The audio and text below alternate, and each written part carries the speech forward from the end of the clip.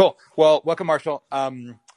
This is a show that's been a little bit in the making. I know we both rescheduled on each other's sides, probably me more than you, a few weeks from now. And unlike most pull request shows, or for that matter, realignment shows, there isn't like a timely topical hook necessarily. It's just you and me rapping about the either exciting or lamentable state of the world. And with that, Shabbat Shalom, everyone. It is Friday. Shabbat Shalom. Oh, that's right, because you were raised Reformed Jewish, Marshall, if I'm not mistaken. Not to just jump into the personal. No, that's a good way to put it. I'd say raised is really. I wouldn't say raised. I'd say present in the background. I'd say menorah in the near the furniture in the dining room. But yeah, that's definitely the background.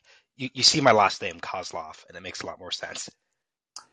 Right. When I first met you, you definitely appeared as a blip on my Judar, as you call it.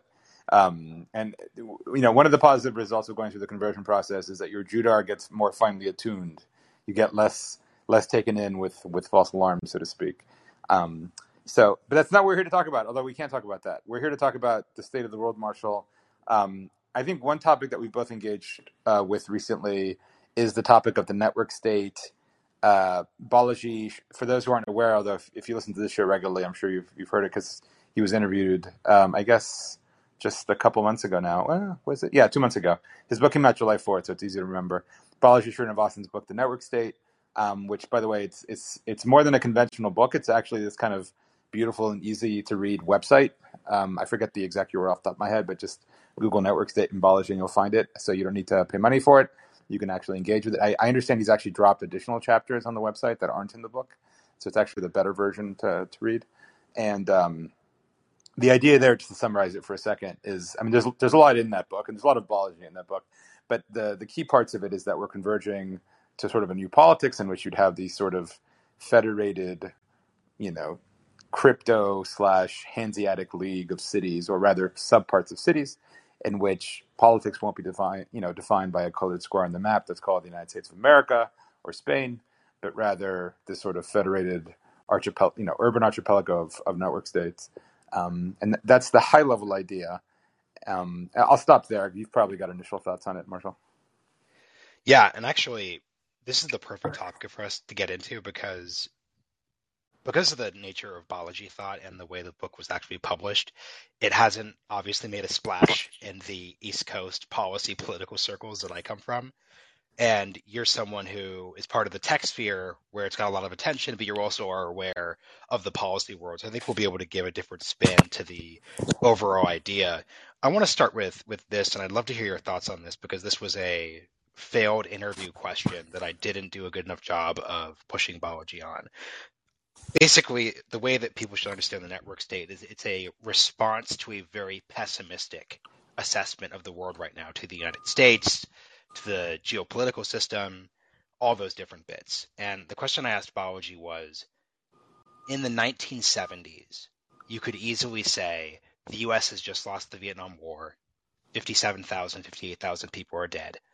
You obviously have the Soviet Union seemingly triumphant as it goes through its post-Stalinist period. You're going to have the invasion of Afghanistan, obviously. Shah of Iran falls, stagflation, all these huge issues, not to mention Watergate, obviously. It'd be very easy to basically say some version of the U.S. is doomed as a project, yet that obviously didn't happen, and we were actually just 5 or 6 years away from like the Reagan resurgence. So I'm curious why Balaji doesn't think a lot of the very specific circumstances that he discusses in the book and just when he talks about these and when he tweets, why he doesn't think these are just rehashes of short-termist problems that our system consistently has over a 200-year plus history, and why that speaks to something deeper, aka the actual collapse of a nation state. So I'm curious how you think about that dynamic. Yeah, Balaji is definitely a perma-bear, right? On the flip side, one of my favorite tweets is, I forget who tweeted it, that the scariest words in the English language are, Balaji was right, right? And so Balaji has been right about a few things, although certainly not everything. But yeah, he's this sort of perma-bear who thinks the American empire is falling like literally tomorrow, The fact that Jackson, Mississippi doesn't have running water means that's it. It's literally, the Huns invading DC effectively. And yeah, I tend to agree. I think Balaji is over indexing on a lot of stuff. I tend to agree with the Balaji network state idea and the fact that the nation state is weakening because we kind of already live in a network state. I did a review of his book and I sort of cited the example that, Marshall, you and I probably hop between the same 3 or 4 neighborhoods in San Francisco and New York and Miami. If there was Balajistan, right? If like Balaji actually did have his own nation with like borders and passport control and the whole thing, would we even notice? Like, would we even realize that we've left it at any point? I mean, I would because I occasionally like go into Nevada or whatever, but by and large, a lot of people in our cohort wouldn't even notice. And so I tend to lend credence to the idea, even though I don't necessarily believe in the full ramifications of it because we're kind of already there. And I think to me, one of the biggest changes that's ever happened, and people who listen to me regularly have heard me say this before, like the biggest thing that's happened in the past 200 years is decoupling information flows from how matter moves around the world, right? The fact that, historically, the telegraph system was built literally alongside the railways across the United States of America. And if you look at a map even now of the fiber optic networks, they tend to follow the actual sea lanes. And so you still see residues of information and I still remember the days of getting letters, obviously, when back in the day, like a physical artifact is the fastest way you'd communicate.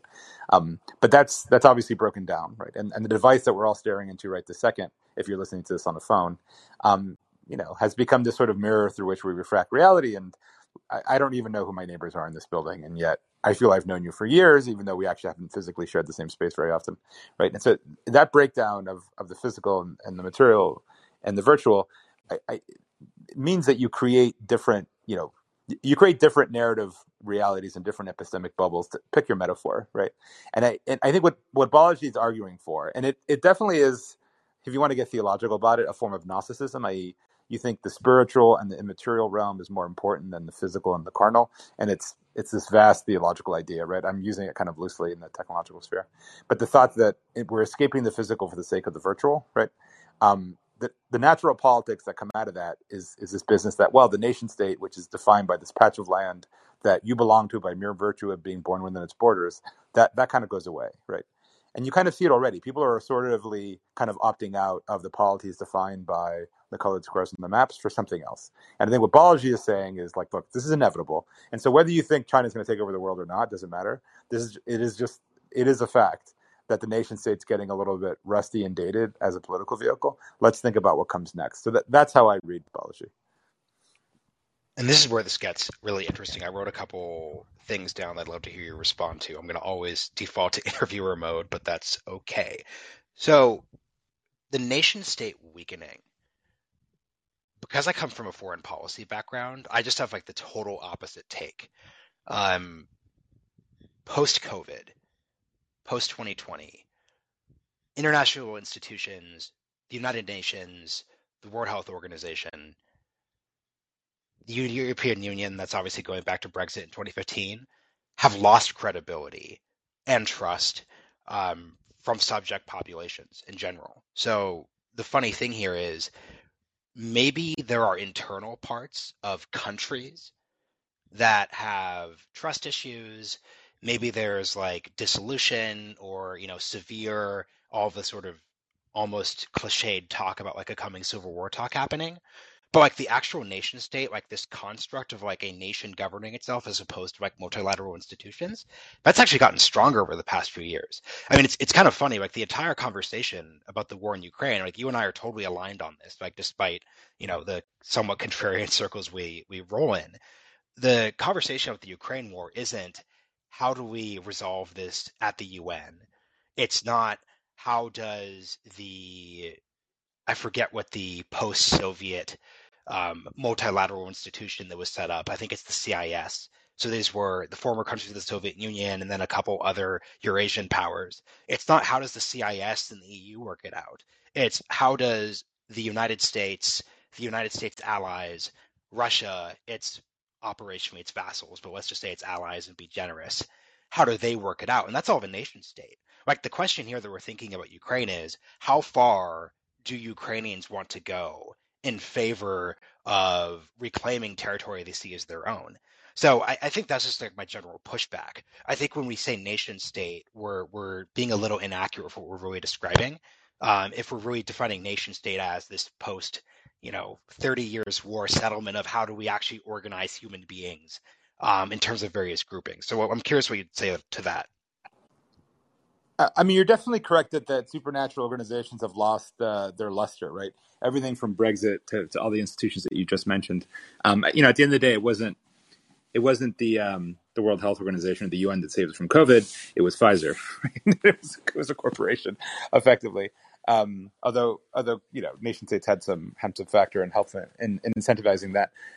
Yeah, I mean, the Ukraine thing is a good example, but if you look at the history of Ukraine, which of course I didn't really know much about the region at all before I started taking an interest in it and spent a brief bit of time there, um, you know, they're kind of like the last nationalist movement in Europe, right? In the sense that notions of the Ukrainian nation go back to the 19th century when a lot of national movements were going on, everything from Zionism to the Serbian nationalist movement, which in its own oblique way kicked off World War One with the assassination of Archduke Ferdinand. But it's kind of like this weird last gasp of the 19th century nationalist movements that have finally come to fruition due to this bizarre set of historical contingencies.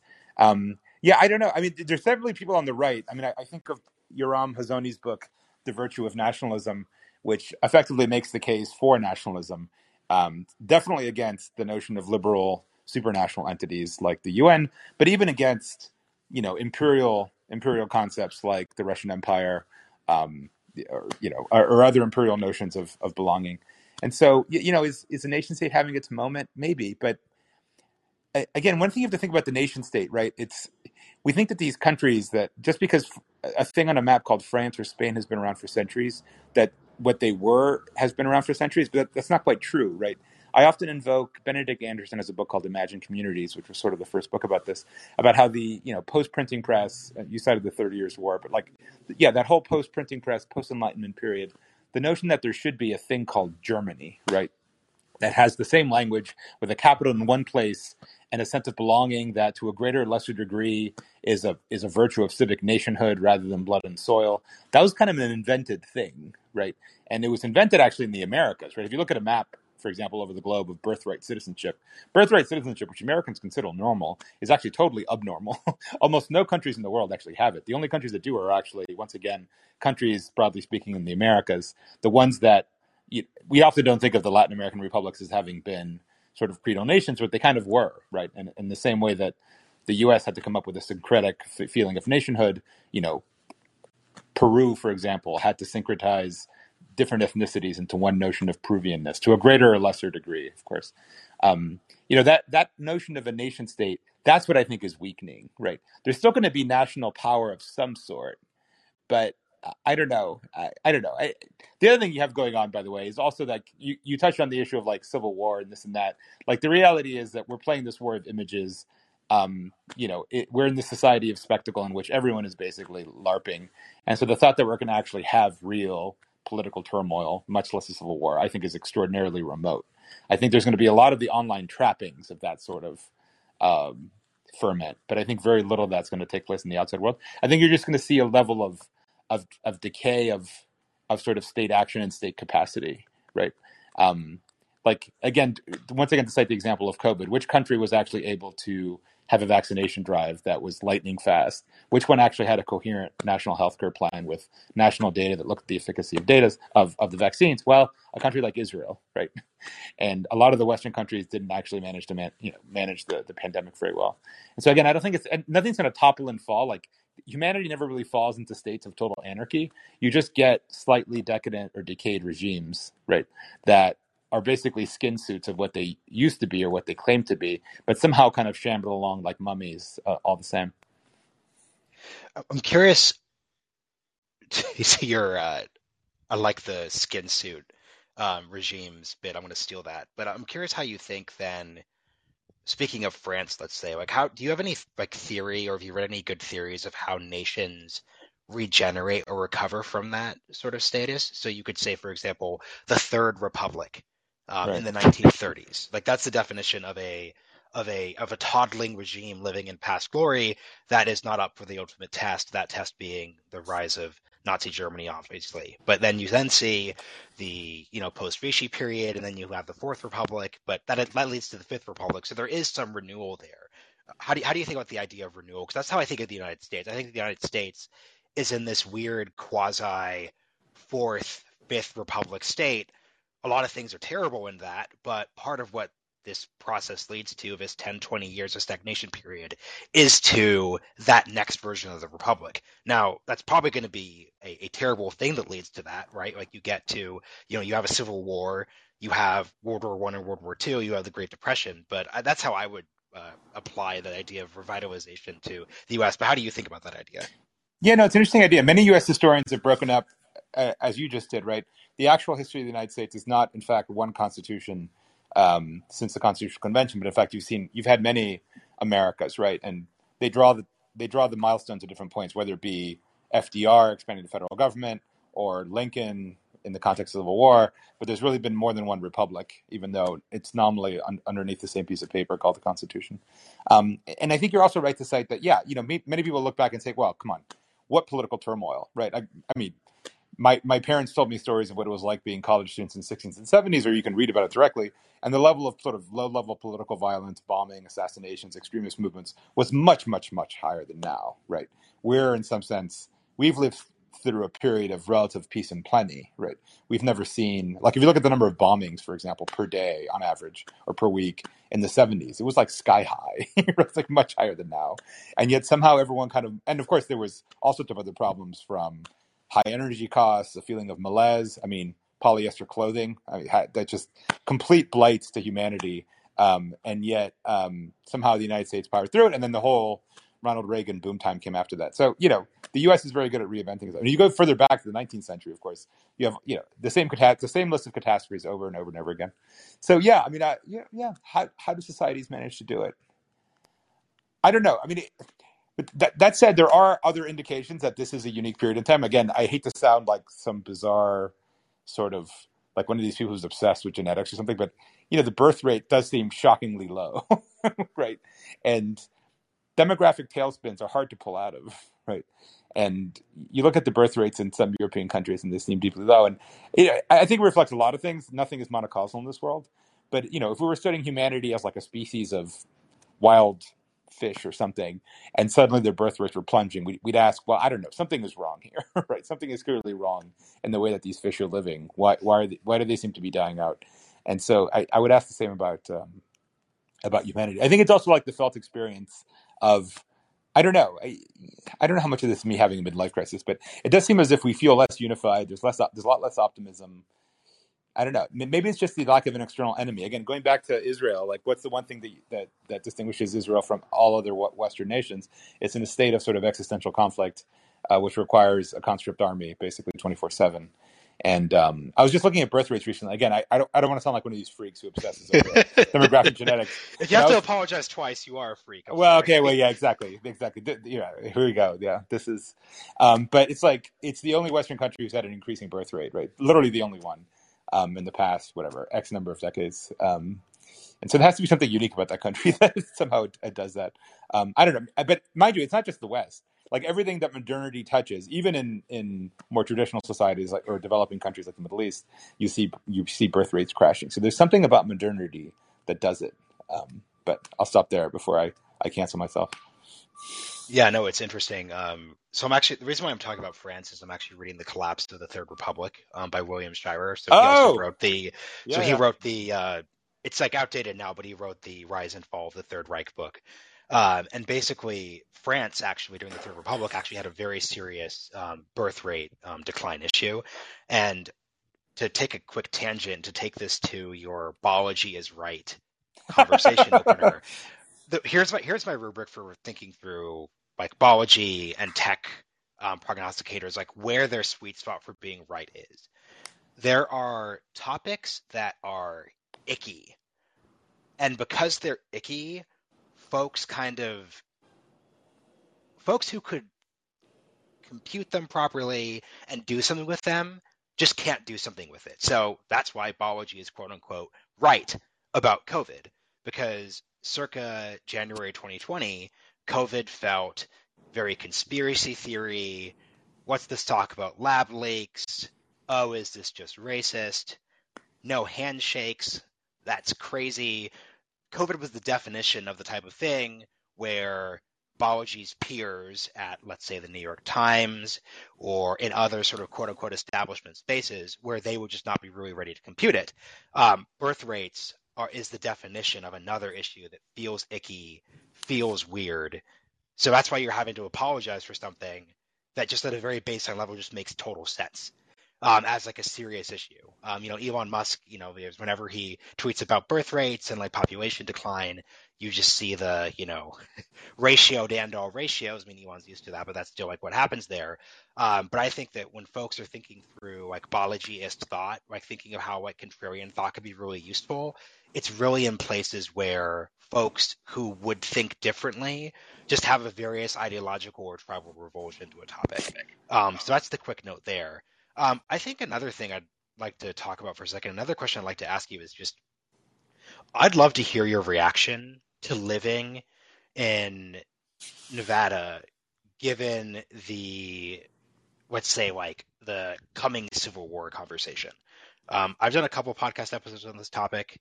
It's a frustrating topic because there's a super lowbrow version of this. It tends to like go out on right-wing Twitter.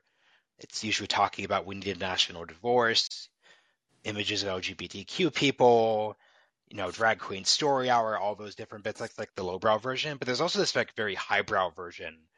We have these scholars like Barbara Walter, for example, at UC, I believe UC Santa Barbara, who studied this, and there are all these metrics that we could look at that indicate the U.S. is in the middle of a civil war. And I just can't help concluding that the second you leave these 3 or 4 coastal neighborhoods, I'm recording this from Austin. I moved there from New York, so I 100% get where you're coming from. And it's funny, I read your review of Balaji's book, and you referenced Austin as one of those other cities that one could find oneself in. So I qualify for that. But the second you leave just these very like mainstream places, even in red parts of the country, that just isn't the conversation. And it's just not the political bits that are at the top of everyone's mind in these blue places just aren't, or even urban places just aren't the top of things. So that's why I just don't fear the Civil War bit. I'm curious how you think about this coming from Nevada. Yeah, I mean, look, the Civil War isn't happening because we're all too fat and happy to actually like run a mile with an AR-15 with a 40-pound pack on our back and start shooting at other Americans. Like, I just don't see Americans doing that. I think you just reach a certain level of either democracy or material prosperity in which that's not the way out. And I think it would be very difficult to convince Americans to do that. So I don't. Again, if by Civil War you mean anything remotely resembling previous Civil Wars, Quick, interesting, and this is how the Civil War scholars tend to sort of. This is empirically true, but it's also kind of like annoying. The standard for a Civil War is 1,000 deaths. right, So you could actually. So what they will say is, look, we're not claiming we're going to turn in the red to the blue and the gray here. There's not going to be Antietam 2, Bull Run 3. It's going to be 1,000 deaths, a mass shooting here, a bombing there. I mean, think of the Weather yeah, Underground in the yeah. 1960s. It's easy to see a situation where that could escalate to that 1,000 number, where you're really like reaching that point. Yeah, I mean, yeah, a better example might be things like the Basque conflict in northern Spain or the Irish conflict and the Troubles, right? In which you do have an armed wing that, in a very willful right way, serves as the armed wing of of a mainstream political movement, right? And I lived a little bit through the tail end of that in the '90s. I studied in northern Spain towards the end of the ETA period. ETA was like the Basque IRA, sort of the terrorist arm of the political movement that wanted Basque independence. And yeah, you'd have kidnappings, you'd have shootings. I saw a firebombing of like a city hall happen right in front of me. And yeah, there's a general feeling of like besiegedness, right? Like there'd be troops on patrol occasionally and stuff. And I guess you could have that in the United States, right? And that would probably rack up the body count necessarily to satisfy the criterion that you just said. I don't know. I do think there's something to the fact that there's differing moral foundations, I think, to red and blue America. And again, I hate to use those polls because nothing is really binary in society. Everything's a spectrum, but just as a way to sort of roughly refer to it, I do think they are different, right? Like I said, I officially live in northern Nevada, which is kind of a purplish state. Obviously parts like Reno. I think strictly speaking, are blue. But you go just outside of it, where I am in the desert, and it's as red as you can possibly imagine, and there's no blue at all. Yeah. I mean, obviously, Twitter isn't real life in a way because Twitter is the elite conversation, which is not what you see on the ground. Um, yeah, it is different though. I think it is a different moral foundation to how people think about the world. I think blue straters. You're correct that the Coastal Redoubts. I mean, to be a little bit blunt, people really have kind of their head stuck up their ass, and that really is the filter through which they view the entire United States, and they don't understand the flyover. I mean, forget the flyover. They don't understand Stockton, California, which is like 40, 50 miles east of here or whatever, or well, a bit more, but Well, let's talk about this for a second because you did and look, I agree with the let's dunk on PMCs in Brooklyn bit, right? right. I lived that life. I felt it. Uh, I'm honest about that. But I do think, to get not quite like edgy, but something I've been fascinated by because you and I like speak a lot about the new right and those different bits. I think Right. there's also like a key take to be made that I think in many ways.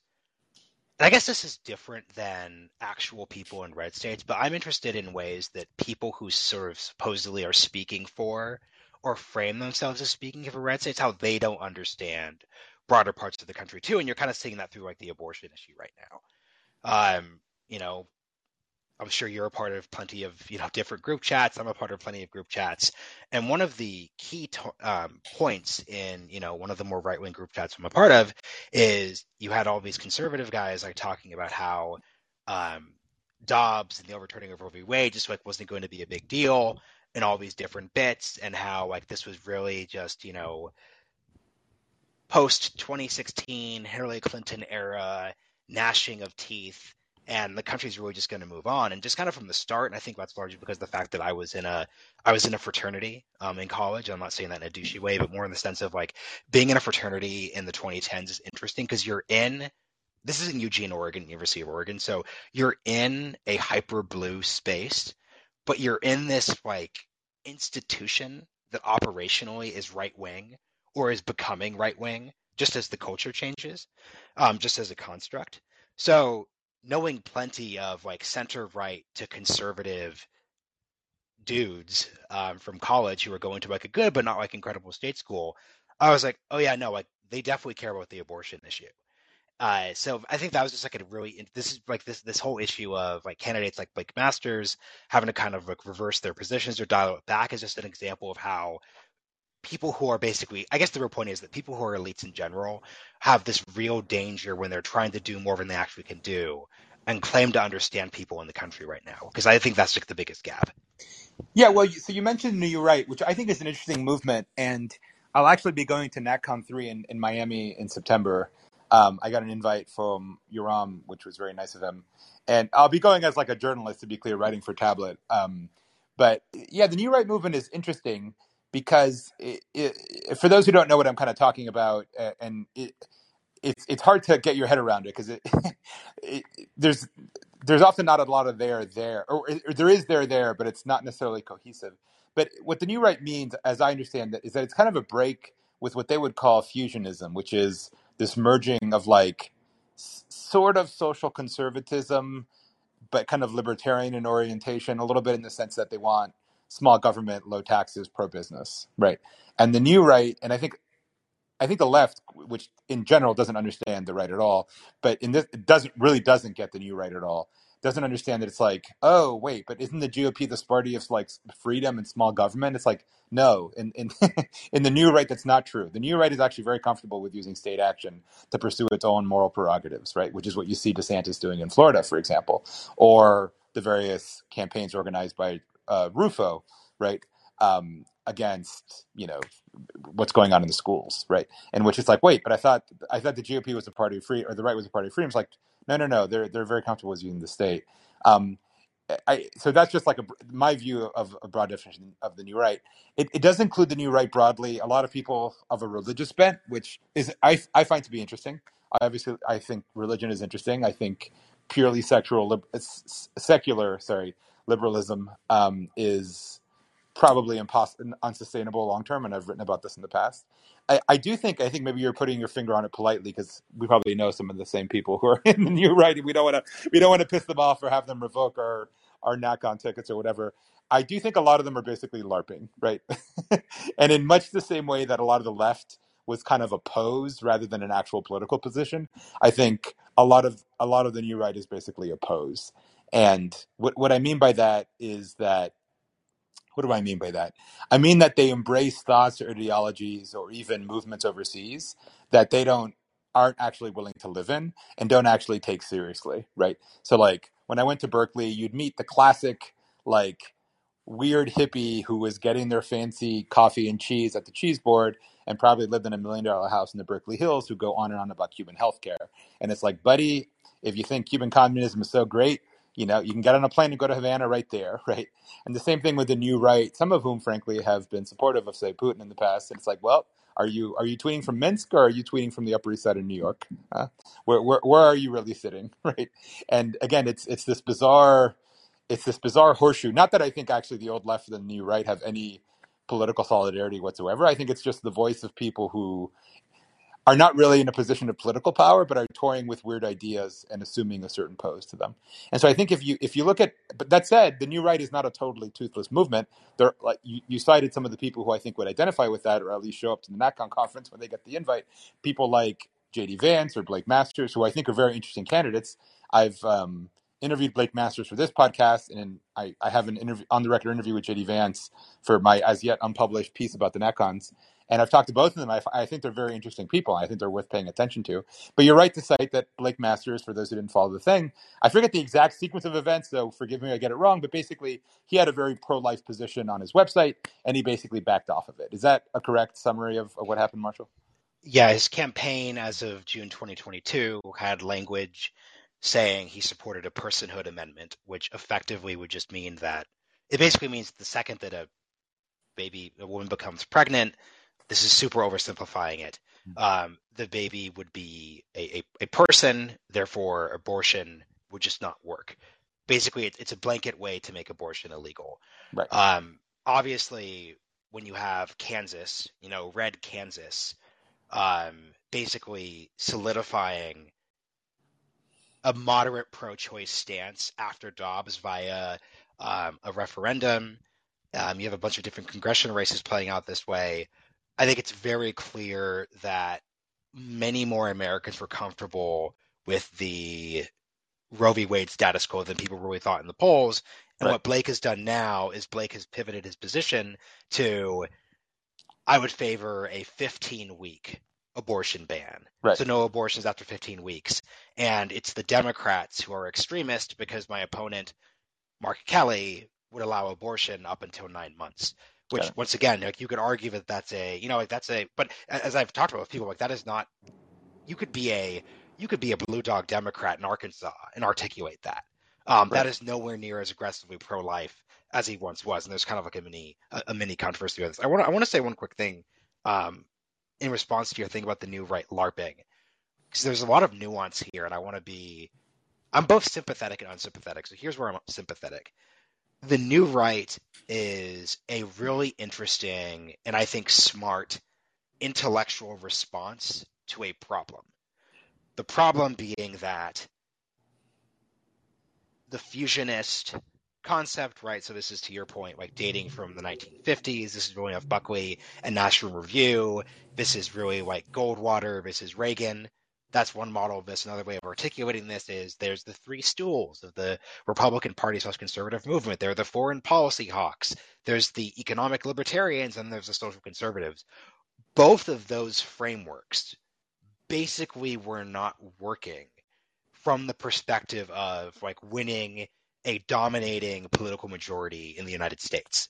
Say what you want about FDR and neoliberalism, like that was a political philosophical project that was able to fundamentally remake America over the course of 3 decades and actually just dominate the political scene after that, right? You see the Democrats holding Congress for over 40 years in terms of the House.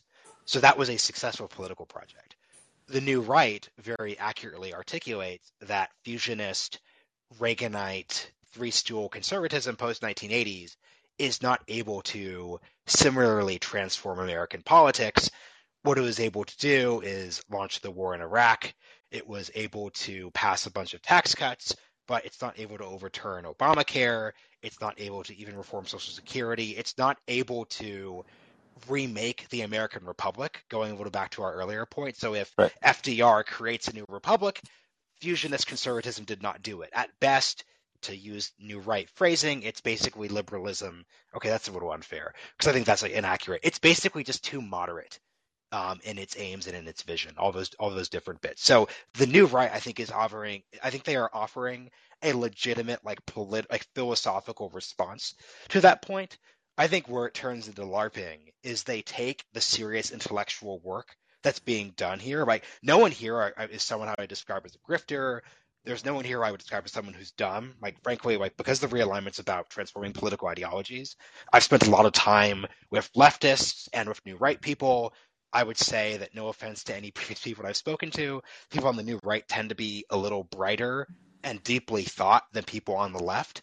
And once again, like I think that's largely because to your point, there's this 50, 60-year history going back to Berkeley and the 60s that it's very easy to kind of LARP your way into because the new right's a little newer. At this stage of the game, people are still doing their best, right? Like compare a 1960s liberal leftist doing the Port Huron statement with SDS compared to like a, post Cold War retread of the 1990s, and you'll kind of see what I'm talking about. It's where, so to my point, then, when they're transitioning from this intellectual response to a problem, when it gets political, like that's when it gets silly. And that's when you see people tweeting, it's time for the conservative movement to fight. We need. I'm not going to name tweets because we'll get personal like way too quickly. But as soon as it gets operational, it gets deeply silly. And what they're also unable to, and look, once again, like the new left ran into this problem. Like ultimately speaking, there just wasn't an actual constituency for the new left. Now, there were aspects of the new left platform that were adopted. So if you're the new left, you're arguing that America has a generational problem. So the Democratic Party post 1968, the new left doesn't get Eugene McCarthy as the candidate. Hubert Humphrey, LBJ's vice president, becomes the candidate. The new left isn't happy about that. But as part of McGovern's takeover of the Democratic Party, you see both like the voting age decreased, but you also see specific parts of the Democratic Party's platform that enable more youth representation at, let's say, the delegates. Back when that mattered far more, when there still was something resembling a smoke-filled room, and the new right is basically going by the same bit.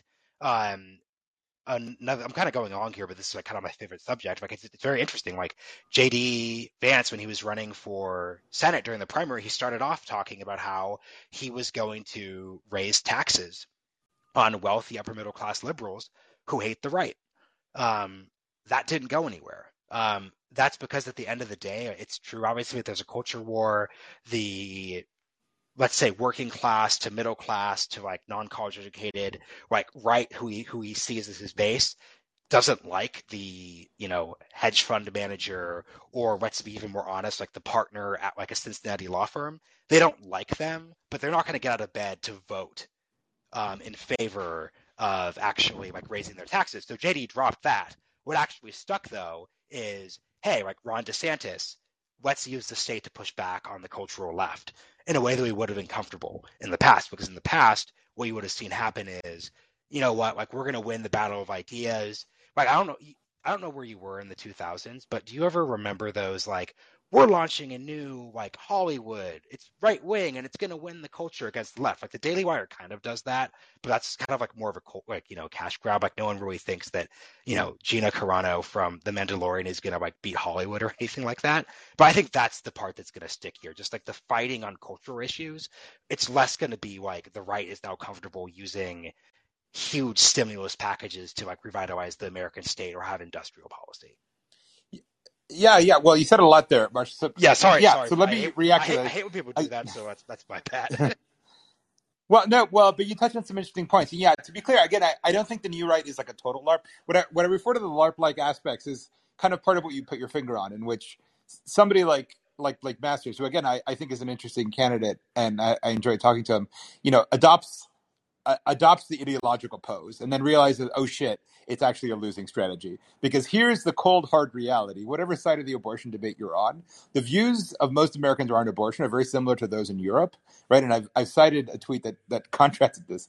But in Europe, public policy kind of converges to popular view because arguably their democracies are a little bit better when it comes to a lot of these issues. And in the US, it actually polarizes, in which red goes to one extreme, blue goes to the other. And most Americans are actually like, well, no, I don't like late term abortions, but I think in the first X weeks where X is some number smaller than 15, I think it's okay. And that actually is the winning view, right? Or, I mean, to cite another example, JD Vance, right, was on record saying very harsh words about, oh, I don't give a shit about Ukraine. And actually, it turns out most Americans, the right included, felt the U.S. actually should impose sanctions on Russia, right? And so it's hard to be a populist if your views aren't very popular, right? And I think both Blake Masters and J.D. Vance got the memo on when they kind of went the wrong way on their views. And I think that's what you have to distinguish a little bit with the new right. There are a lot of people in that movement, those who want to reinstitute blue laws to make beer harder to sell on Sundays, right? It's like, really, is that what you think the right's path to power is? That making beer hard to buy on Super Bowl Sunday? Best of luck with that, man. Right? And there is no constituency for any of that, and that is an ideological ARP. But again, I think, to my mind, what's interesting about the new right, the way I frame it, right, is that when you leave aside the sort of Catholicism and the tradism and all that crap, it really is, in my opinion, the political struggle we see right now in the U.S. is kind of like upper middle class and college educated whites in a war with middle class and working class whites over power in the United States. And the new right channels that as almost a class movement, right? Like I started my original story on the NatCon thing with several quotes. There, I'm sure you've seen there's this great Reddit group that, I mean, it's super snarky and kind of vile, but it's like SJW or Stormfront, i.e. social justice warrior or like a Nazi website. And like the quote is, you can't quite tell which side it's coming from. There's a number of quotes from the NatCom speeches that you couldn't quite tell if it actually would come from like a Berkeley co-op or the NatCon speech, right? It'd be hard to tell some of the statements that were dropped. And why is that? Like, how is it that a right-wing movement has so departed from the fusionist argument, and actually said, like, you know what? We don't like globalist corporations. Actually, a working person should have dignity and should be able to afford a home and raise a family. It's like, these are some right-wing talking points among the new right. And again, it makes sense in a way, right? I think the intellectual spirits being, I think, channeled in the new right. I know we're getting a little wonky and nerdy. We might be losing some listeners, but people like Burnham or Samuel Francis, those who railed, who Christopher Lasch wrote about in The Revolt of the Elites, right? This new generation of an elite class that would essentially pull away from the thoughts and values and consumption patterns of, like, quote unquote middle America. That's what in my opinion, that's what the new right is a revolt against that. And I think, to me, if not that anyone asked for my opinion on how to win, political, elections, but if the new right wanted to win elections, it would channel more of that and less of the sort of showy tradism around, Catholicism or being super pro-life or whatever. Well, it was really funny. I have the perfect follow-up story from the podcast that speaks to what you're describing. So I had Yoram Azoni on the podcast for his new book. Yoram is very smart. I really appreciate speaking with him. He's like just very good faith and just like open about his views. But I just straight interviewed him about his views, and he said things like the U.S. should bring prayer in schools back. I am a, very like Orthodox Jew, yet I think America would be better off if there were a Christian revival. And as a Jew, I'm totally in favor of that. So he just says these things like very straightforwardly. I have never had as much audience backlash from any segment, and not even in the obvious ways. So not even the, hey, like I'm a, blue state, Ivy League, grad school listener, and it was offensive that you didn't push back enough. The biggest pushback I got was from people who saw them as kind of like, oh, like I'm realignment right, or oh, I'm a leftist, but I'm interested in horseshoe theory. And, these people tend to come in through my co-host Sagar's show, Breaking Points, where kind of the idea is, hey, like let's see where the populist left and the populist right could really work together. And it was just so funny to hear people on the populist left discover that actually Yoram Azoni doesn't think the biggest issue facing America is lack of universal health care, and that actually thinks a big issue is a lack of school prayer. So it's just like very interesting that my big critique of so much of like the quote unquote realignment media space has just been a very, let's say, brand building driven desire to paper over like very discernible realities that people actually hold. And this like very, very, very annoying habit folks have of basically if LARPing is an issue from people and let's say the populist left and the populist right, a outsider issue, so like people like me, is wish casting that folks act a certain way. You kind of had this with Josh Hawley before he, January 6th himself, in the sense of you had, Josh Hawley was interesting for reporters because they're like, oh my gosh, like he's this like person on the right, but he's saying interesting things about like big tech in a way that I wouldn't see it. And whoa, he wrote a book about Theodore Roosevelt and he's Ivy League educated. It's so kind of different. And then at the end of the day, none of that went anywhere because at the end of the day, there's this underlying culture war around Trump where it doesn't matter that he and, let's say, Mitch McConnell have a totally, completely different understanding of corporate power. What matters is that on the end of the day, like they were both going to back Trump in a very like discernible way. So I think pushing back on wish casting is a real area of focus for me moving the next 2 years because it really just sort of rots people's brains.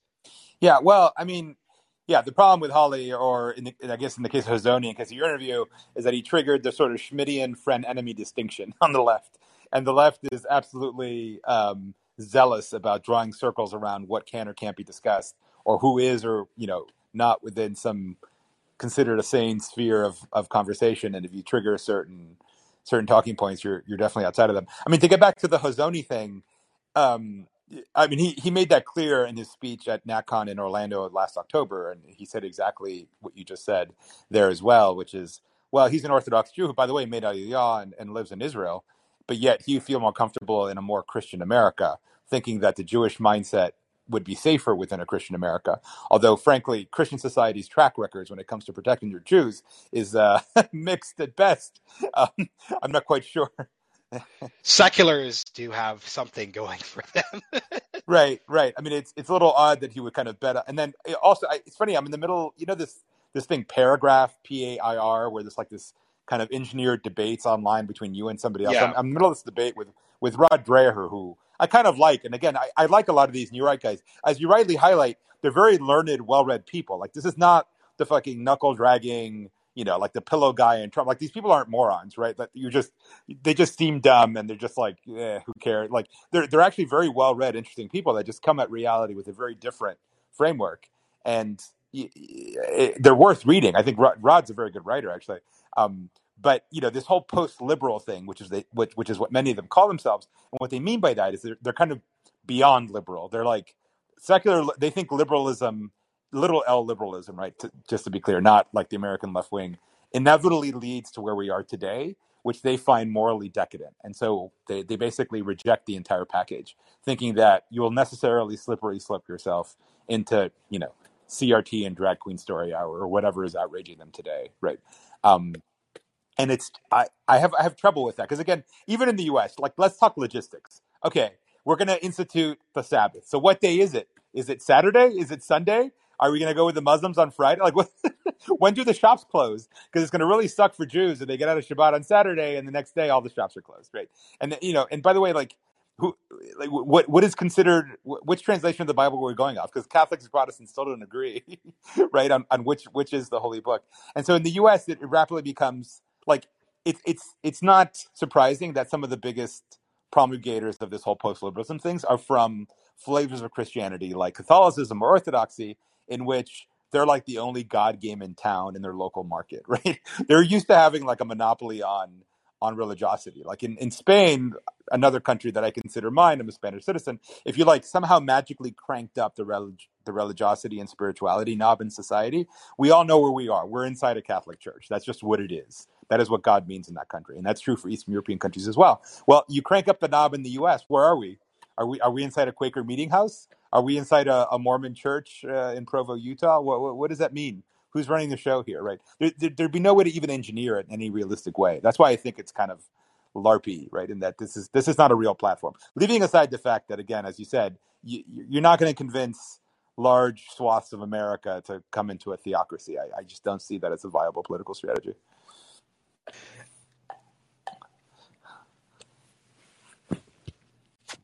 Sorry, I kept hitting the mute button wrong. What we're nearing the end, so I wanna just take us really back to the original theme of like how to fix this like amorphous, ennui-filled U.S. world order that we're basically speaking about. I would basically say that, and this is what I think Balaji underestimates. He underestimates how responsive ambitious politicians are to these underlying dynamics. So, for example, like I know that you have interviewed, Miami Mayor, Suarez. Um, he built an entire brand off of the how can I help? How can I integrate with tech? How can I make myself crypto slash Bitcoin friendly? Because there was an actual constituency for that. There was power in that. There was recognition for that. He's never going to be president because he's pro-choice. Frankly, I think he'd be better off actually being a Democrat. I mean, he supported Andrew Gillum in 2018. So there's some structural reasons why he's not going to go anywhere nationally. But the only reason why he's even getting that meeting with Nikki Haley for a prospective VP slot in 2024, or why his political plans are getting announced in Axios, is because he saw, oh, wait a second, there's a deep dissatisfaction with the status quo. Bitcoin and crypto speak to that in a certain way. I will embrace that within the construct we have and integrate them into my political framework. So I'm going to go to Miami Tech Week and wear a polo and not a suit in a way that he would have worn even 3 or 4 years ago before COVID. Same thing with, the Mayor Eric Adams, Mayor of New York, saying, New York is going to be the crypto city. I said this to Balaji, but like the key thing that's happening is the reason why I think the U.S. is going to quote unquote fix itself, why it's going to revitalize itself, why you're just not going to see a total collapse is there are just incentives within that if Balaji's quote unquote right, he'll end up being wrong because the true parts of what he's describing are going to be picked up and adopted. And that's what's simply going to happen. And another example of how Balaji is right, I remember talking about this years ago when he's talking about, hey, like why would you as a tech founder speak to TechCrunch or the New York Times? They're just going to take content from you. They're just going to like misquote you, or it's not really going to be worth it. Founders who think that still matters, founders who think that getting that interview with Kara Swisher is going to make or break their company, are operating in the 2000s, 1990s, and let's say mid 2010s. Well, Ron DeSantis is no longer doing interviews with the major press. Like that's another example of how Balaji, who once again I think is a very, very, very smart analytical guy, so we could see trends and take them to their logical conclusions in some cases. I think he is underestimating how non-technical East Coast types, a world where I've spent in, how they could pick up those things too and run with them. So I'd say that I think that's basically my path through. Things get shitty, but folks are more flexible than you'd think they are. And that's how actual revitalization looks like. It's not clean, it's not simple, and that's where it ends, I think. Interesting. So wait, so Mayor Suarez is going to be Nikki Haley's VP. Dude, where do you get this gossip? You have like the juiciest gossip. I didn't even know No, Nikki no. Haley was running, and then apparently now it's a Haley Suarez ticket in 2024. Is this true? So no, he's not running with her, but she went to Miami to meet with him, Ah. and then he leaked it, which is peak Mayor Suarez. He leaked it, and it was written up. Obviously, like they wouldn't do it, and it wouldn't work because once again, like he's pro-choice, and I think that the abortion issue is just like the deciding. I've spoken with like Andrew Yang a lot of times, and my perpetual beef with Andrew Yang is just that I get what he's saying about how there needs to be more choice in American society and how things are really nuanced. At the end of the day, the political analysis is that like we're in a very binary moment around issues that stem from the Supreme Court, effectively. And Mayor Suarez is the definition of a figure who I think is interesting. I think he's a political entrepreneur. I think he's smart. He's also like super jacked. It's kind of like he actually like he's just like a proto person. And if I'm thinking about like history and stuff like that, I think it's tragic. Not to sound pretentious, but it's kind of tragic to see people who kind of get it, but ultimately aren't going to be remembered except for the footnotes because there's just one thing holding them back. Like I'm sure there was like this really smart guy in 1893 who just couldn't quite get it, yet we're still talking about Williams Jennings Bryan, 3 years later to this day. And I think Mayor Suarez falls into that category. Huh. Interesting. Yeah, I don't know, dude. It's beyond my pay grade to like sit here and handicap people's national political prospects. I mean, Suarez is weird because I was raised in Miami. We actually overlapped in middle school, which is strange. So before I saw him again, actually at a David Sachs fundraising thing, like the last time I had seen him was like in seventh grade. It was so bizarre to see him. And you're right. He's like super jacked, and he's like tanned and good looking and suave. He's just like he's almost this seductive, man of mystery type figure, and somehow he's mayor of Miami, and he's just memed that city into existence literally with a single thread, which is incredible. I mean, you are right. The American political, the U.S. still possesses a level of just social and political dynamism that's incredible, right? Like, even if you might look at our current president or the feds and say, oh, well, it's kind of sclerotic and pointless and whatever, it's like, I don't know, things are still kind of chugging along, right? Like a lot of low level American government at the state or the city level is actually pretty high functioning. I mean, I know it's going to sound weird, but my house outside of Reno is actually a pretty well run city. But I know it sounds odd. You go to downtown, it's a bit of a pit, but outside of it, it's actually very nice. And there was a huge real estate boom there a year or two ago when I bought my house. Unfortunately, it's eased off a little bit, so my my house is probably underwater. But there's a lot of actual state capacity, but it's usually at a more local level. And so at that level, I'm not that worried about the United States of America, right? Like, yeah, SF is kind of has severe challenges, but that's kind of limited to the weirdnesses and frankly stupidities of SF city government. Like, you don't necessarily see that more broadly. Like, Orinda is still a very nice suburb that I'd be willing to live in, which is this cute little town up in the hills on the east of Berkeley. So yeah, like I don't think there's going to be massive turmoil. There's going to be no civil war.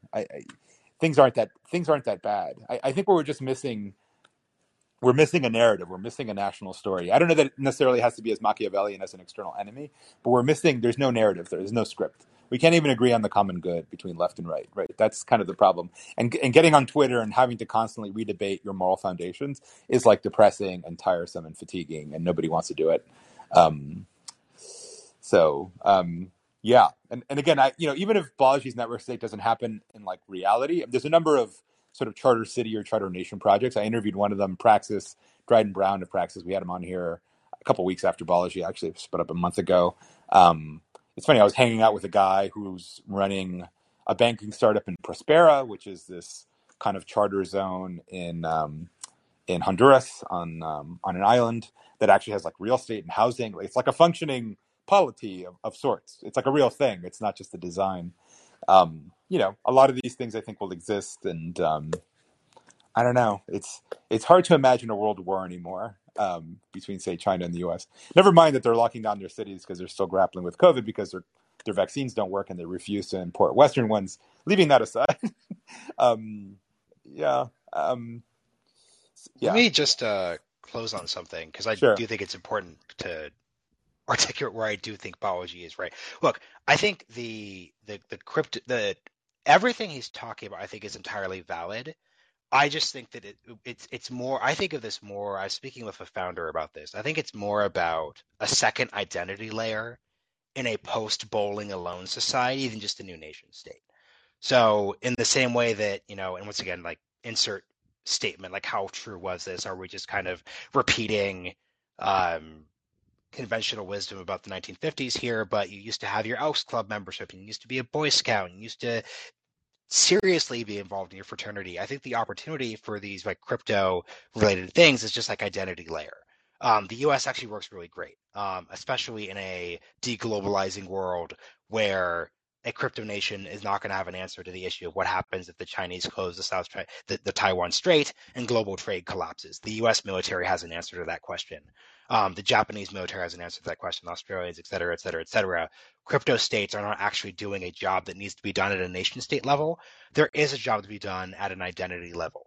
If you are, to your point, someone who spends the entirety of his life in a mix of California, Miami, Austin, and New York City, your actual like polity, like your actual like space has different issues. Maybe there are different opportunities or different challenges, and then creating a new identity layer to organize around that. I think that could be crypto based. That used to be a political party, but that's obviously not the way that you're manifesting that. I think that's the way someone like me would have manifested it in the past. That's not how I manifest it now. So I think what folks should be focusing on is less like, hey, like let me. And I think biology is operationally getting there. he's talking about the end point in a way that I think is unhelpful relative to the opportunity. The opportunity isn't, hey, this is your new nation. It's, hey, this is your new Elks Club. This is your new Democratic Party. This is your new community-based venture capital fund, et cetera, et cetera, et cetera. And that's what I think folks should be actually talking about. And actually, I think that's where most of these projects are going to end up actually being in the first place. Because there's just no need for the UN. Like, the UN doesn't really matter at all anyways. Okay, that's a super overstatement, but there's no path for UN recognition of this sort of on this sort of issue, nor would there be the incentives to actually create it. The UN doesn't recognize like multinational corporations that obviously have more power than I think even our most imagined crypto nations. Therefore, identity layer is more valid than actual like citizenship. Yeah, no, I mean, I'm obviously talking my book a little bit because I've raised money for a Web3 startup and I've gotten a little crypto build. So but I do think, and I'm not as, I don't go quite as hard as Balaji is thinking like all of crypto is the future. But I do think that part of what crypto is trying to do is create the internet for, again, a further virtualization of human life and creating things like, oh, I want to actually own, an actual digital asset. Like how do I do that, right? Like I would have title to a piece of real estate. And again, there's a bunch of problems in there, a bunch of Ponzi. Like there's all the criticisms in the world of Web3, and I think many of it is deserved. But I think it really is trying to reframe the foundations of the internet to be more like the quote unquote real world, right? In which you are an individual and you have certain freedoms and you have a right of association and you can create communities and properties and creations inside that world that are analogous to the real world ones that are defensible and not necessarily owned by the Facebooks and Googles of the world, right? So I think there definitely is something to that crypto vision, right? And yeah, I mean it's funny though, because if you look at crypto, like there's this whole notion of a DAO, a decentralized autonomous organization, and it's usually, if you look at a crypto project, it's often the most dysfunctional part of the entire project because governance is hard, and often the mechanisms, the incentives aren't set up quite right. And so I'm not quite convinced there's like a crypto democracy waiting in the wings, but I think it is interesting, and there have been some real communities created through crypto that I think are lasting and non-trivial. But like everyone else says about crypto, it's early days, although it's really not that early, but relatively speaking, it is early. No, for sure. And I think that I'm glad you mentioned that about DAOs because I did a lot of, I also like podcast a lot about tech and I did a lot of Web3 stuff in 2021. And the real place where I had to really hold my tongue were just when people were talking about DAOs. Yeah. Just really it's kind of funny because NFTs just got more attention because of, Bored Ape Yacht Club and it was just more dunkable. But I actually think like the place where things got silliest and the most like, no, guys, like if we just take out a whiteboard and diagram this obviously isn't a thing. I think was just sort of, and once again, this isn't dunky on the idea of DAOs, but just like the rhetoric was just this wasn't where most of the money was, but the rhetoric was peak overheated, November 2021 with DAO. So I appreciate you saying that. Yeah. I mean, it's weird. It's like I've never heard venture capitalists sound more like communists than when they were discussing DAOs. And it's like, wait, what? Like if I proposed that we run the county this way, you'd never accept it, and yet you somehow think the DAO's going to run this way. But yeah, no. But no. I agree with you. And again, it's odd that somehow, again, a lot of these projects have significant financial success, and yet often like the most dysfunctional part of them is actually the DAO. And yeah, so Marshall, we've really been going at it, man. It's funny. I thought we'd be cutting it short, but in fact, we went overtime. But we've had a good conversation. I think I don't know what the answer yet is to a lot of these questions, but I am excited to see where it goes.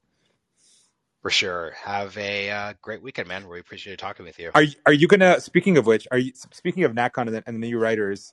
Are you gonna be there for NatCon, or is that not your thing? That's not my scene. It's not your scene.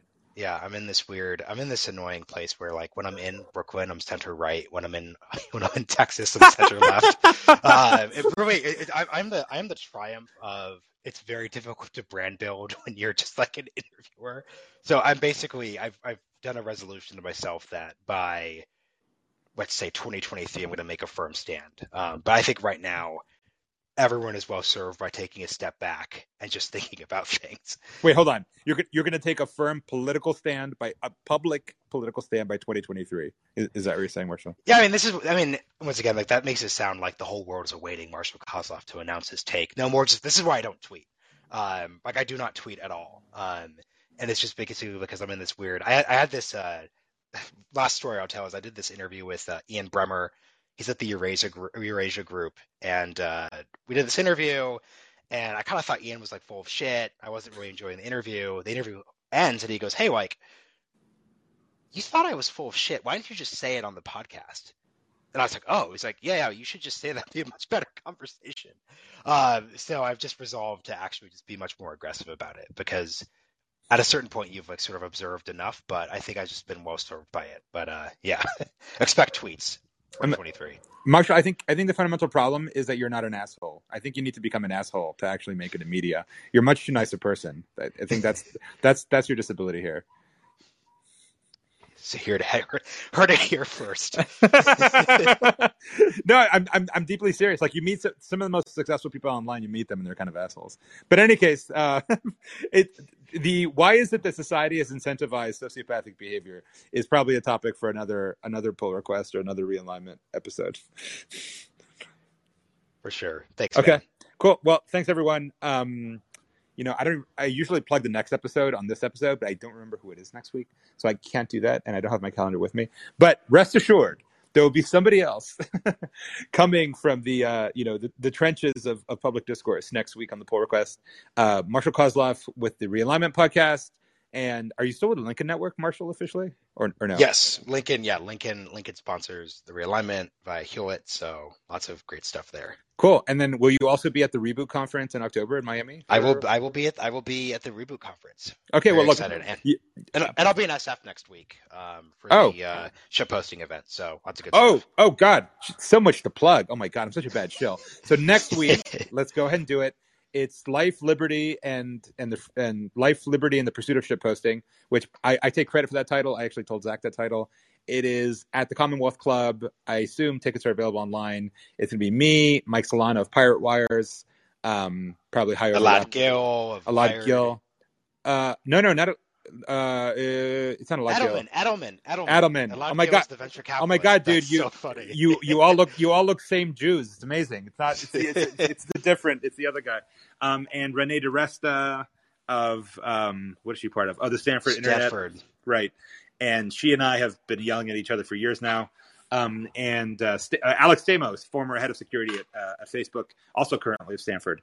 And so we're going to get up and yell at each other about free speech. We're going to freely yell at each other as an example of free speech. And then in October, we have the Reboot conference, which I think David Sachs is keynoting. I'll be there. You'll be there, Marshall. Mike Solana. Mike Solana. Yeah, good, very good crew. Lots of exciting stuff in the calendar upcoming. Okay, so thanks everyone, and with that, we're off. Thanks, Marshall. See y'all. Thanks. Have a good weekend.